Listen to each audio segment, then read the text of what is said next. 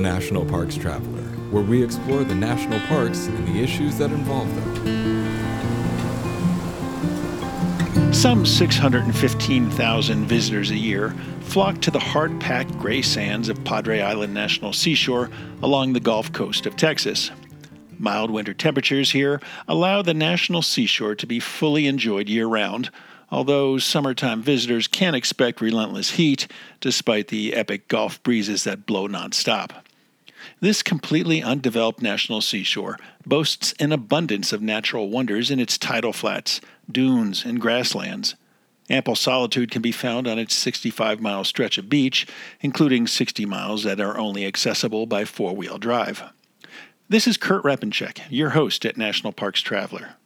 This week, the Traveler's Lynn Riddick takes an in-depth look at Padre Island National Seashore and finds that not only is it a popular destination for campers, windsurfers, and anglers, but history buffs might find intrigue in the remnants of early settlements, cattle ranches, and military installations found there. Full of stunning photography and thought-provoking reads, Smoky's Life is a biannual magazine produced by Great Smoky Mountains Association. Members receive it free of charge each spring and fall, and it is available for purchase in retail stores throughout Great Smoky Mountains National Park and online at smokiesinformation.org. The Everglades Foundation, the only organization whose sole mission is to restore and protect America's Everglades. Learn more at evergladesfoundation.org. Whether it be strategy, business planning, change management, board development, executive search, or diversity planning, Potrero Group is here to help. They mix a depth of experience in the parks and land space with the breadth of best practices from other industries. For more information or to schedule a preliminary conversation, go to potrerogroup.com. Potrero group.com.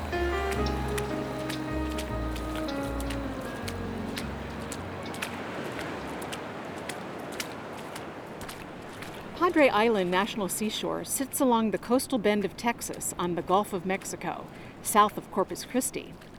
As the longest undeveloped barrier island in the United States, there's 130,000 acres here to enjoy and protect. Almost as soon as you drive past the Malachite Visitor Center, the asphalt road abruptly ends and you find yourself driving south along the beach.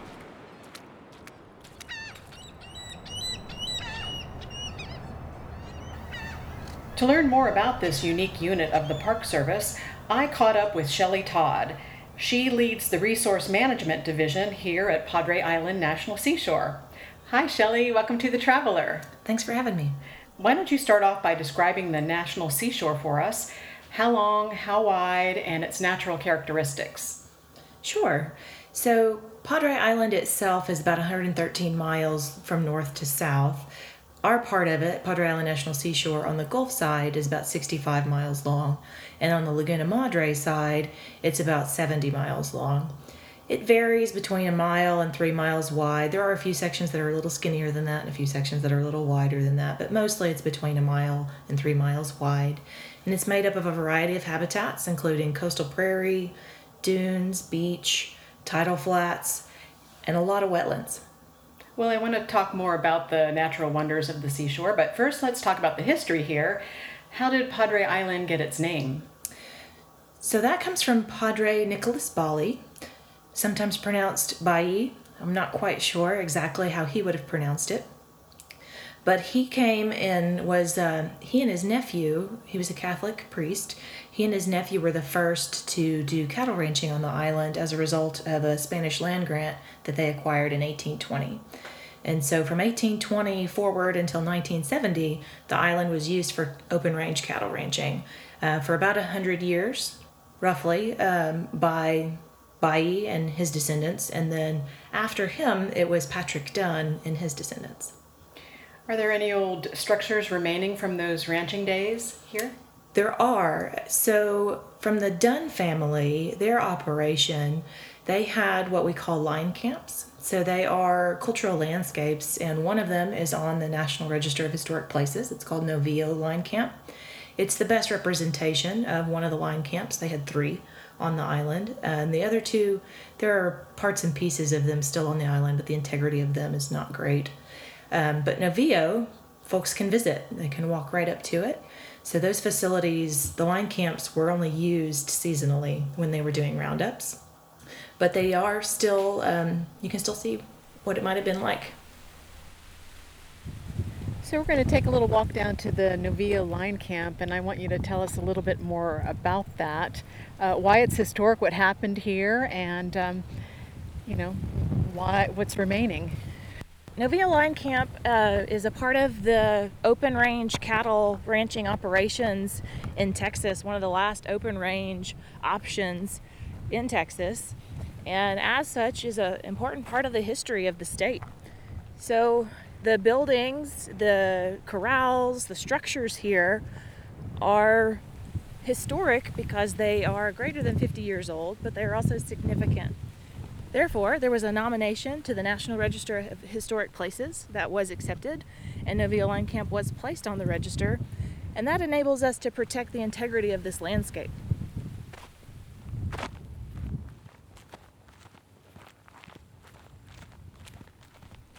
What are we seeing right here? So we've stopped next to a nice wetland area. We can see egrets in the distance. We can see that the water is relatively deep here, and that we can tell that based on this vegetation. What you see, these taller plants directly in front of us are called typha, and that typha is typical of deeper water. So we've got some open areas here, some vegetated areas here, wonderful habitat for all sorts of species. We have very healthy populations of great egrets and great blue herons and all of the egrets and herons, the little blues. We also have the reddish egret, which is a state-listed species in Texas. And I hear a meadowlark. You do hear a meadowlark in the background. Yeah, that's one of our grassland species that's here year-round, and they reproduce here.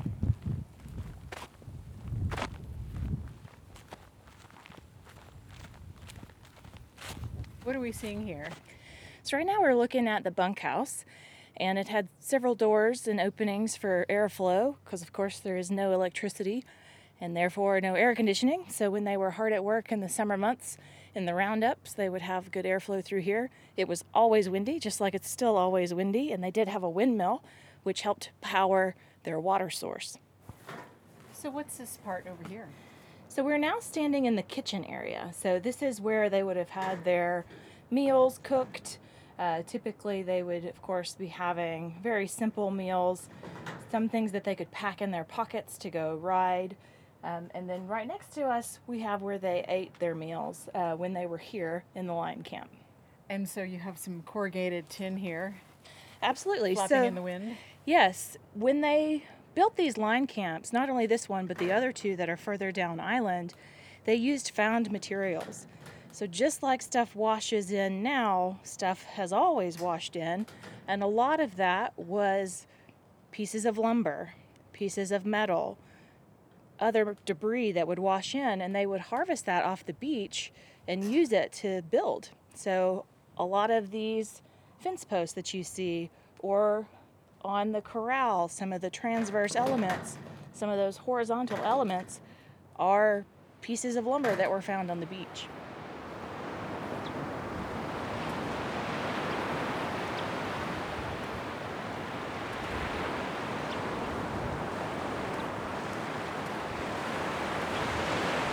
So 4 nations have owned Padre Island: Spain, Mexico, the Republic of Texas, and now the U.S. So Padre Bayí wasn't the first visitor here. In fact, there were Native Americans, of course. Absolutely. And early Spaniards. Mm-hmm. Tell us about the 3 Spanish shipwrecks that occurred here in 1554. So in April of 1554, there were 4 ships that departed from Veracruz, Mexico, and they were on their way to Cuba, and then they were going to return to Spain. They were part of a fleet that had come across the other direction from Spain, and that they had been waiting for more than a year to make the return journey. And so finally they were able to set out. They got blown off course, and they wrecked off the coast of, 3 of those ships wrecked off the coast of Padre Island. So it was called the Wreck of the 300, because there's a written report that about 300 people were on those ships. We do have manifests for one of those ships that showed who was on it and what sort of material it was carrying. And so most of those 300 people attempted to walk overland from the site of the shipwrecks back to Veracruz, Mexico, which is, they thought, a lot closer than what it actually was. And along the way, almost all of them perished. They had encounters with some of those Native Americans that you mentioned that were not friendly at the time.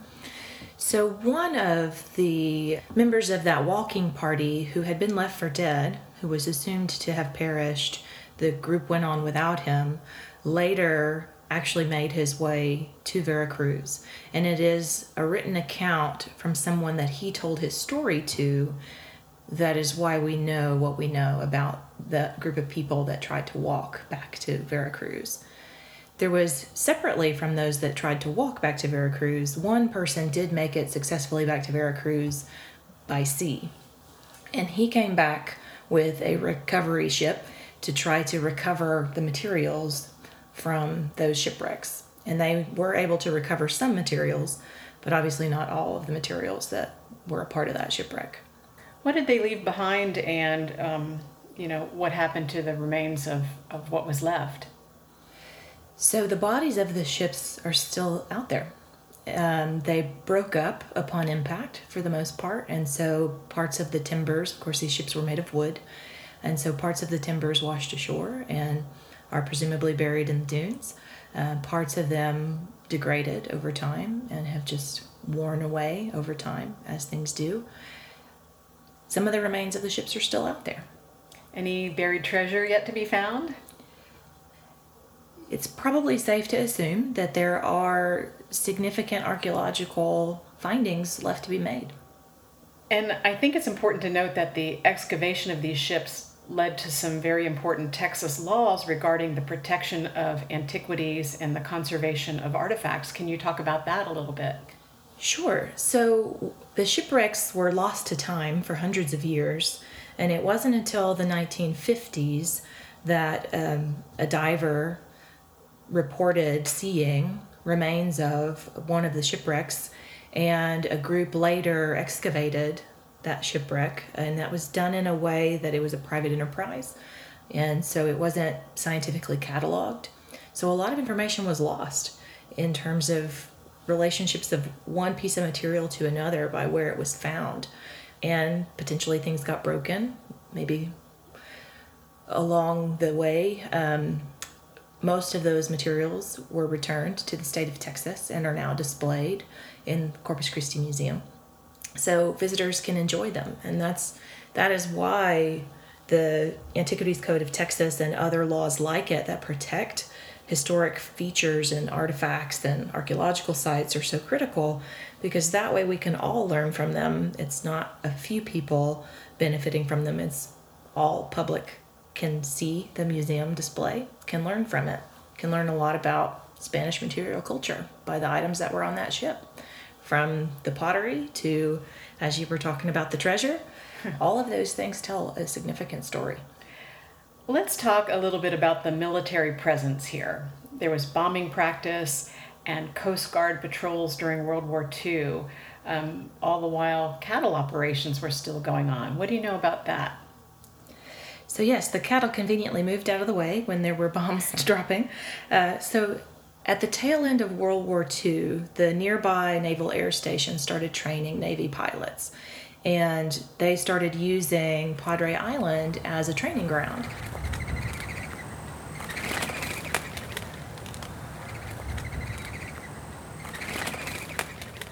So we popped on over to the park headquarters. So this is called Caffey Barracks. Of course, today it's now park headquarters. But when it was constructed, it was called Caffey Barracks because it's adjacent to the Caffey Target. There were targets every 5 miles up and down the island that the pilots in training would target with their practice bombs. And this was the facility that the folks on the island who were marking where those bombs landed, calling those pilots in, so on and so forth, This is where they were housed on the island during those operations in this CAFI barracks. It's a pretty big building. Is it completely occupied by the Park Service, or are there spare spaces in the building? We value every inch. It is completely occupied by the Park Service. At this particular moment in time, it is entirely vacant because it's about to be rehabilitated. It is an older structure, and so we've got some remodeling to do, and we're going to do that in consistency with the historic nature of the building. So I also understand that the U.S. Navy did a thorough search of unexploded ordnance, but yet sometimes pieces and things show up. When was the last time one was discovered here? So I believe that was in 2017 when they rerouted a portion of the road and essentially reconstructed Park Road 22. There were some unexploded ordnance items found during that time period, and it's essentially to be expected in a sandy environment. So what's the protocol when something like that turns up? So first of all, I call law enforcement because I am not an unexploded ordnance expert, and typically they also call in the military. There is a Park Service unexploded ordnance person in our region that we also call for advice. Oil and gas. What's the history of oil and gas drilling on Padre Island, and how many operations are happening now? So the history goes back quite far, much farther back than the park itself. The park was established, the legislation was passed to establish this park in 1962, and oil and gas predates that by at least 30 years, if not more. Once the first automobiles could cross the Laguna Madre to get to the island, extraction of minerals started. So there were many pipelines and drilling rigs and oil and gas wells throughout time. Currently, there are no active wells. Last year, we completed a project to plug 11 abandoned oil and gas wells, and the Texas Railroad Commission helped us with that. They were a tremendous resource to help make that happen. That was funded through the Restore Act. The Restore Council provided that funding, and we are continuing that project forward. We've got the wells plugged, but now we're working on the rest of everything that is still out there, like the well pads and the roads. I'm Lynn Riddick, and I'll have more with Shelley Todd after this short break.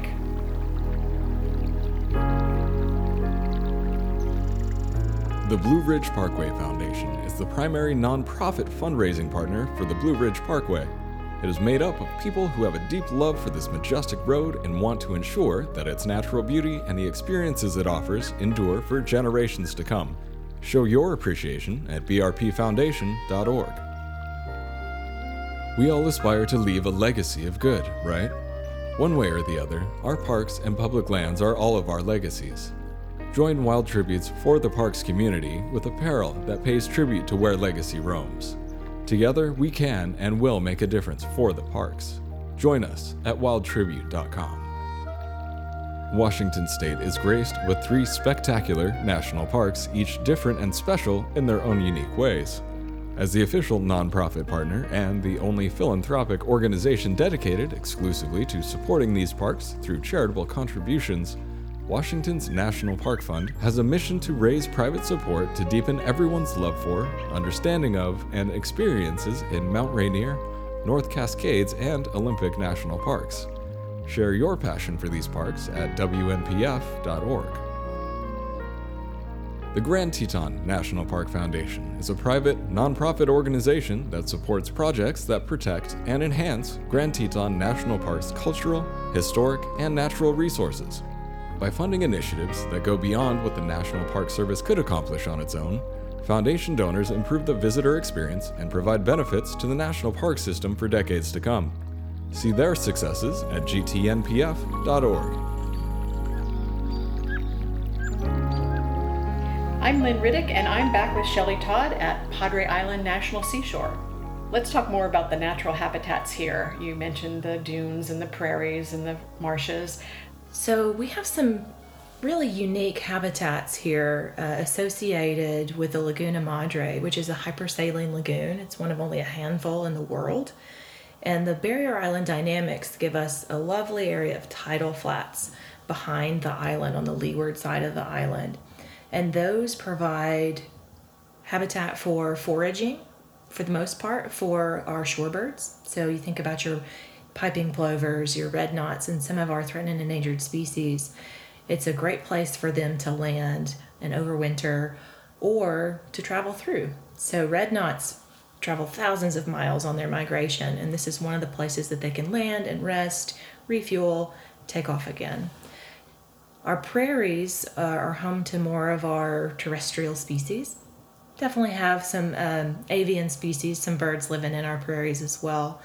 We have a wide variety of reptiles and mammals that call the terrestrial areas home in the prairies and the wetlands as well. I saw a coyote just today. We have a very healthy population of coyotes, yes. Go back to the hypersaline lagoon, Laguna Madre, and as a younger woman, I used to go there regularly to windsurf. I had no idea that it was such a unique place. Why is it so salty? So it's primarily because prior to human intervention, there were very few natural water exchanges. So there are now multiple channels through the island that are man-made, that have been dredged through the island for navigational purposes.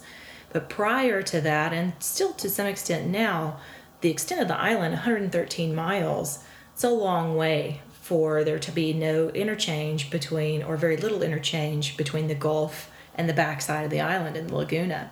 There's also relatively little freshwater inflow, so we don't get a whole lot of fresh water to dilute the salt water that is in the Laguna, and therefore it becomes hypersaline.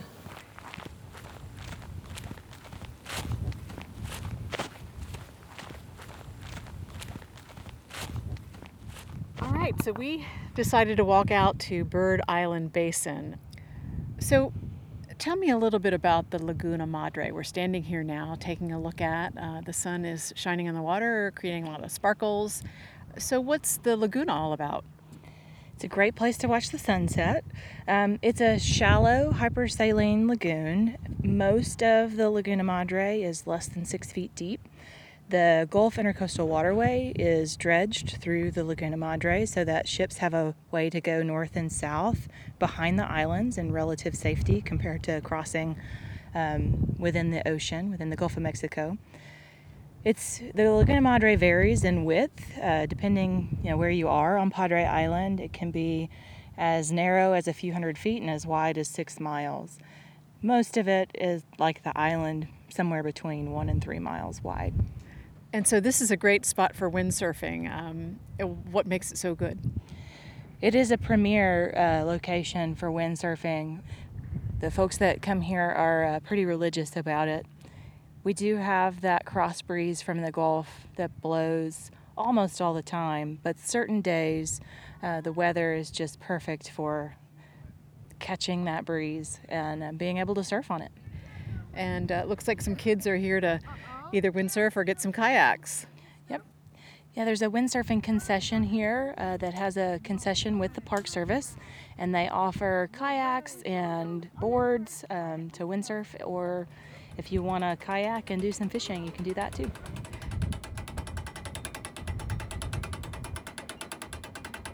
So tell us about where we are right now. So we're standing at the Bird Island Basin boat ramp and looking out. Somebody's coming in, somebody's loading their boat. We've got some brown pelicans on the fishing pier, some laughing gulls over there too, and then out in the distance on this little spit of land in front of us, we've got a lot of white pelicans and a great blue heron and some small birds I can't really see well enough to identify from this distance. Birding, you've got 397 species of birds here, including some endangered and threatened species. Talk about those endangered and threatened species, and is there a great time of the year for birding here? Sure. It's always a great time to come birding at Padre Island. There's not a bad time of the year. A lot of folks come during the migration seasons, spring and fall, but we do have significant overwintering populations as well. So say really any time between late September and late April, you're going to have a good time viewing all sorts of birds. That's not to say that between April and September is not good, because it certainly is. It's just you might see different things. We do have several threatened and endangered bird species, and we also have several state-listed species, and of course, several other species are on the list of concern. So they're not on the federal endangered species list, but they are species of concern for other reasons on other sorts of lists. And all of them, of course, are protected by the Migratory Bird Treaty Act. So one of our headliners is the piping plover, which most folks are familiar with. And we also have the red knot. So it's probably a little less known, but operates in a very similar habitat to the piping plover. They're shorebirds. We also have the eastern black rail, which is a grassland bird. It's a very cryptic species. It likes to hide, and very rarely will it startle and fly. It usually runs away. So they're hard to see. They're hard to find. We don't know a lot about them, but we do know that they have been sighted here, and so that's an exciting finding, and just making sure that the actions that we take preserve that species. So we also incidentally have the northern Oplomoto falcon, which is an endangered species. It's as the name implies, a falcon species. Looks very similar to a peregrine falcon, which we also have. And they hunt in the grasslands, and they make their nests in the tops of yucca trees. Typically, some of them have become a little more ingenious with human structures, and they might nest on a telephone pole or that kind of thing. But in the wild, they typically nest atop any sort of tree-like structure. And in the grasslands, we don't have a whole lot of tree-like structures. So yuccas are typically where they land.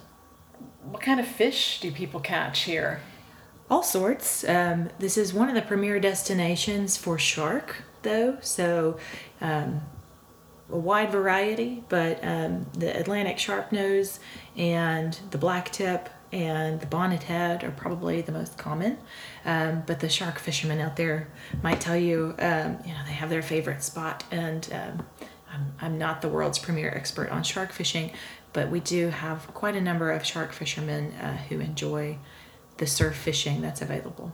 And the shark fishing is catch and release, I'm guessing? Most often it's catch and release, but Texas fishing regulations do allow, and the Park Service uses the Texas regulations. So if it is a legal fish in Texas waters, it's a legal fish in the park.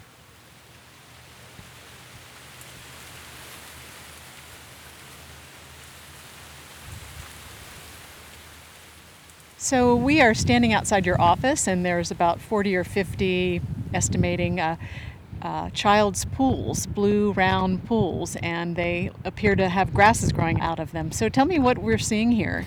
Sure, you're seeing bitter panicum and sea oats that we have transplanted here in hopes to grow them, sort of a nursery type of situation, for a revegetation project that we have going on, and for upcoming revegetation projects that we are planning in association with the oil and gas pads, that non-native soil material being removed, restoration of the natural grade of those areas, and then revegetation of those areas.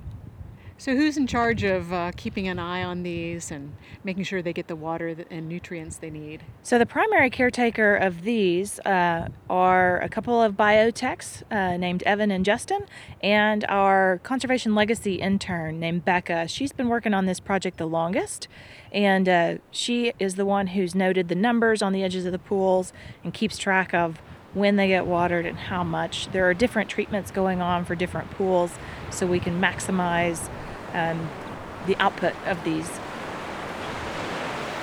Padre Island is the only area in Texas where all 5 threatened and endangered species of sea turtles nest or rely on habitat in the seashore. Tell us about the sea turtles and whether they're making a comeback. So yes, all 5 species of sea turtles that are known to occur in the Gulf of Mexico have at some point in time been recorded to nest here in the park boundary. Some of them much less frequently than others. So the most common nests are the Kemp's Ridley, which are the most critically endangered sea turtle in the world. And there's a long-term mark recapture study, a long-term nesting and cold stun sea turtle program that manages those species. We also occasionally get green sea turtle nests. We get them every year, just in much lower numbers than the Kemp's Ridleys. Much less frequently, we might wind up with hawksbill or leatherback nests, and so on and so forth. So many of us saw with great dismay the pictures of the cold-stunned turtles during what we call Snowmageddon in Texas in 2021, and the turtles were brought to convention centers and other facilities to sort of thaw out, and then that happened again on a very much smaller scale a couple of weeks ago when temps dropped into the 20s, not as cold as 2021. So does this kind of thing set back the restoration program significantly? So that very much depends on the species. So the sea turtles that were cold stunned both years that you're referring to, last year and this year, were mostly green sea turtles and were mostly juveniles. So our program focuses more on the Kemp's Ridley, which there were no cold stunned Kemp's Ridleys in Texas during either of those events. Why is that? Do they have a greater ability to withstand colder temperatures? So no, they don't. All sea turtles are cold-blooded animals. So when the temperatures drop low enough, their bodies have a hard time moving. Just like when you and I get cold, we move a little bit slower. That happens to them. And if it stays cold enough for long enough, they become what we call cold stunned or hypothermic. And so they need some help, typically, in those situations to avoid predators, to not drown, to avoid boat strikes. And so that's why there's a cold stun stranding network in every state that responds to those events. But for the Kemp's Ridley, they're not here at that time of year. They're in their foraging grounds in warmer waters at that time of year. I see. So let's talk a little bit more about the Kemp's Ridley. You have a very popular sea turtle hatchling program here. What's that like? So every summer there are releases of hatchlings, and it is, as you say, a very popular series of events. Folks come from all over the country, all over the globe, in fact, to attend and to watch the freshly hatched turtles race into the waves. We should note that their racing is a little bit slower than other species. The Kemp's Ridleys, their reproductive strategies mean that they move a little bit slower because they tend to hatch in large groups versus the green sea turtle, which races to the water a lot faster. So you take the eggs out of the nests and release them on the beach so that the nests don't get run over by vehicles. Is that correct? So yes, the primary mitigation strategy for having driving on the beach is to relocate the nests so that they don't get damaged. I'm Lynn Riddick, and I'll have more with Shelley Todd after this short break. Acadia National Park is one of the 10 most popular national parks in the United States. It is also one of the smallest and most vulnerable. That is why Friends of Acadia exists. Friends of Acadia is an independent organization of passionate people, inspiring those who love this magnificent park to make a real and lasting difference for Acadia. You can make a difference at friendsofacadia.org. Nova Scotia, 8,000 miles of coastline dotted with colorful fishing villages, quaint coastal towns, and an abundance of scenic natural beauty. Home to 2 national parks, Cape Breton Highlands and Kejimkujik. Spend your nights under a canopy of twinkling stars. Spend your days exploring trails, beaches, historical waterways, and tons of cultural and recreational experiences. Visit novascotia.com today and start planning your natural getaway. The Yosemite Conservancy helps visitors connect with Yosemite through adventures, volunteering, and the arts. It's the only nonprofit dedicated to supporting Yosemite National Park and funds grants to improve trails, restore habitat, protect wildlife, and inspire the next generation of nature lovers. Learn more at yosemite.org. In addition to some of the best rates in the country, Interior Federal Credit Union gives back their members more than other financial institutions in the form of dividends and low or no fees. With higher dividend rates, you can earn more in all your accounts, like certificates, money markets, or even a checking account. They focus to make sure that their members aren't being nickeled and dimed every time they make a transaction. That's the beauty of Interior Federal Credit Union. I'm Lynn Riddick, and I'm back with Shelley Todd at Padre Island National Seashore. So let's talk trash, marine debris. I want to share a Google review I found. Quote, "I was not prepared for all the trash on the beach." And I want to ask you, is this a fair review? Where is the trash and plastic, the marine debris coming from, and how do you manage that on such a long swath of beach? It's an excellent question, and unfortunately, there's no right or good answer. It's a challenge that we wrestle with all the time. Just last weekend, we had the Friends of Padre group hosted the Big Shell Beach Cleanup. It's an annual event where hundreds of people come and clean the beach. That's why we have the giant dumpsters in the visitor center parking lot right now. All of that debris ready to go into those dumpsters. So what you didn't see is there are 2 dumpsters that have already been taken away that were full of debris from that event.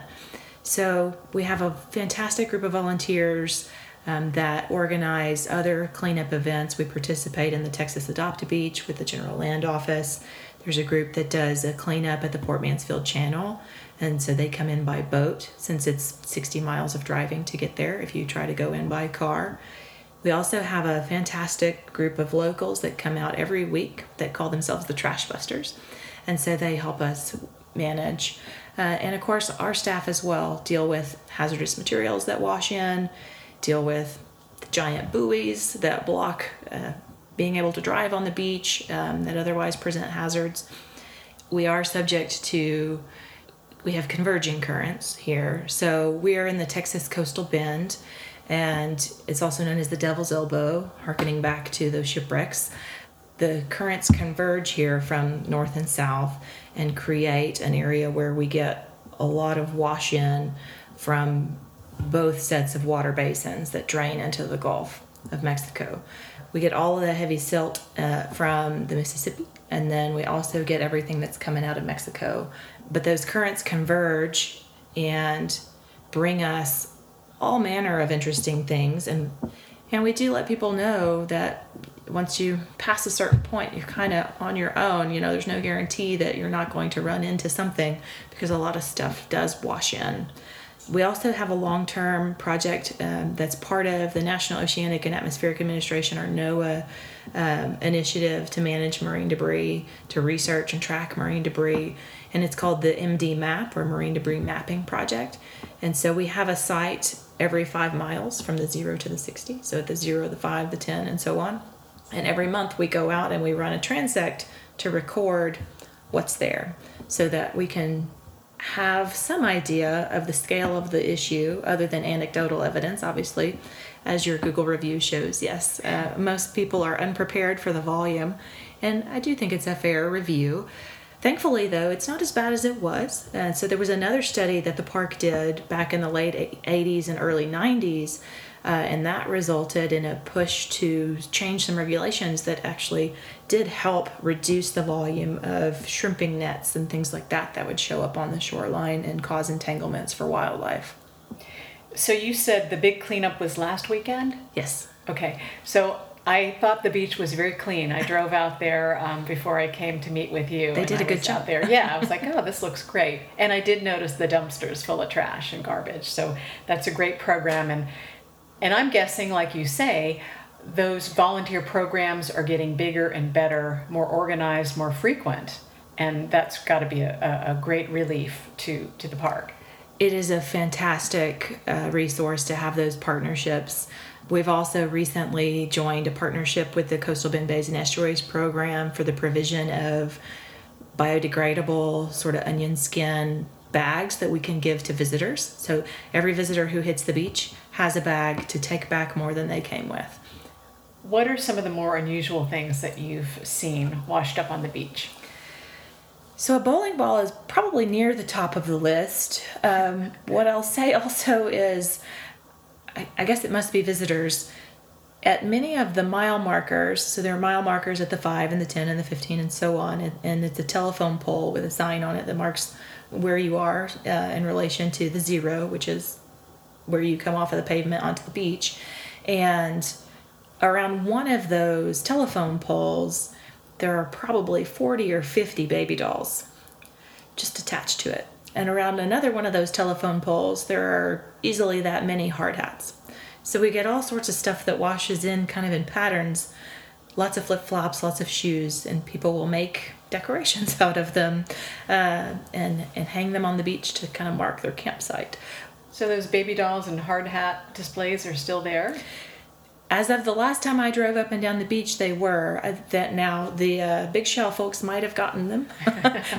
In the beach cleanup event, we do try to remove those at regular intervals to get that plastic off the beach. Let's talk a little bit more about driving on the beach. I understand that Texas beaches are considered public highways and vehicles are permitted to drive almost the entire seashore. So what are the biggest issues with vehicular traffic on the beach? So safety is a big concern.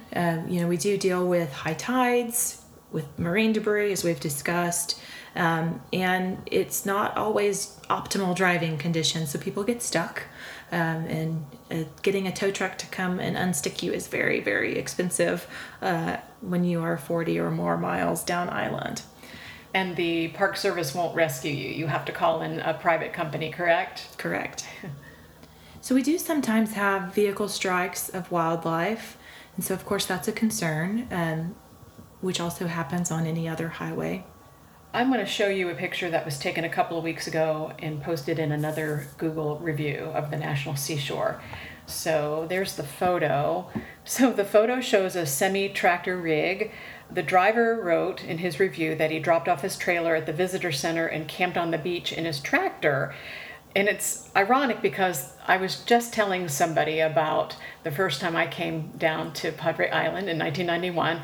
I saw a very similar thing, a tractor on the beach, it was head turning and it wasn't very pleasant to see. So I was wondering if this is a concern for the park, and does the park have any issues with big vehicles like that?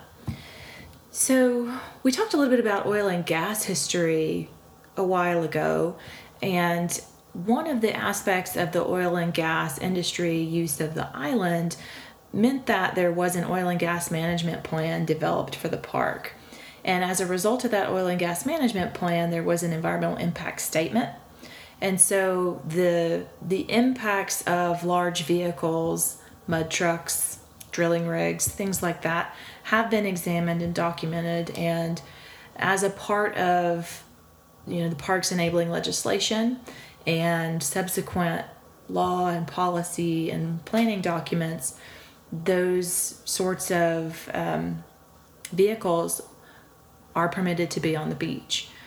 We do ask that folks drive above the swash line or the rack line so that we're not crushing those invertebrates that provide prey to our shorebirds that are constantly in and out of the surf. You see them as the surf comes in, they walk ahead of the water. As the surf goes out, they walk behind the water, constantly pecking.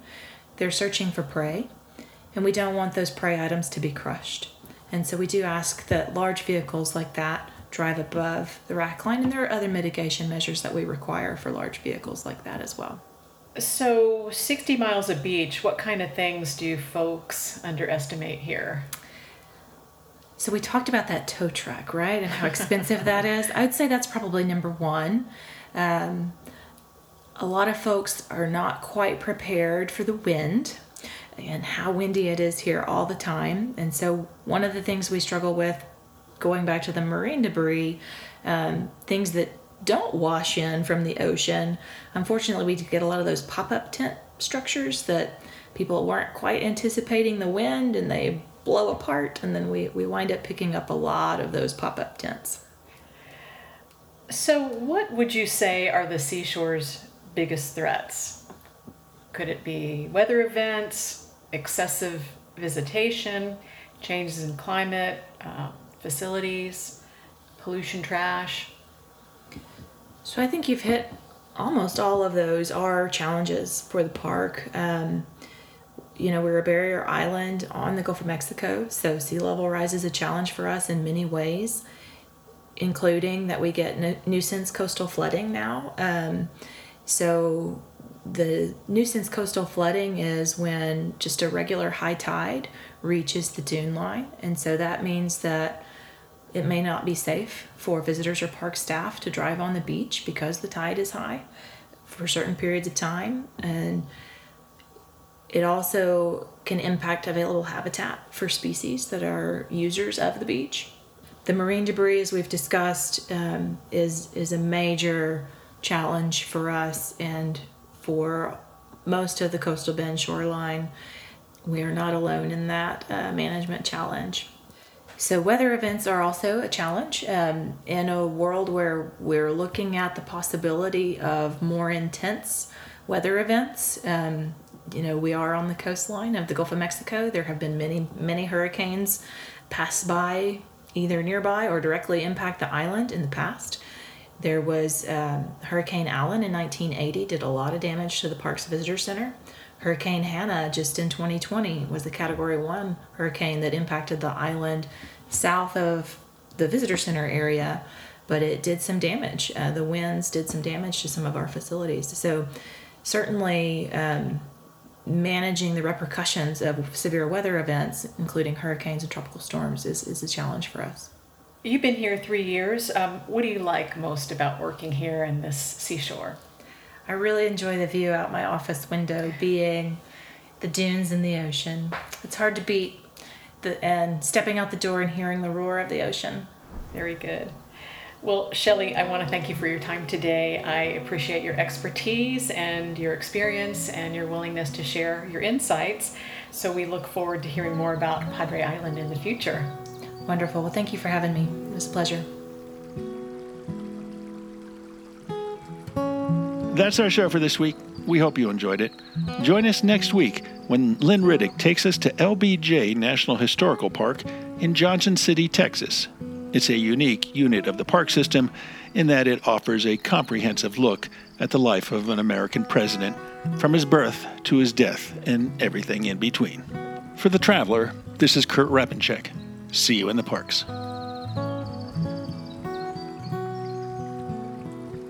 The composers and musicians at Orange Tree Productions have created a unique collection known as the National Park Series that has grown to include more than 30 CD titles.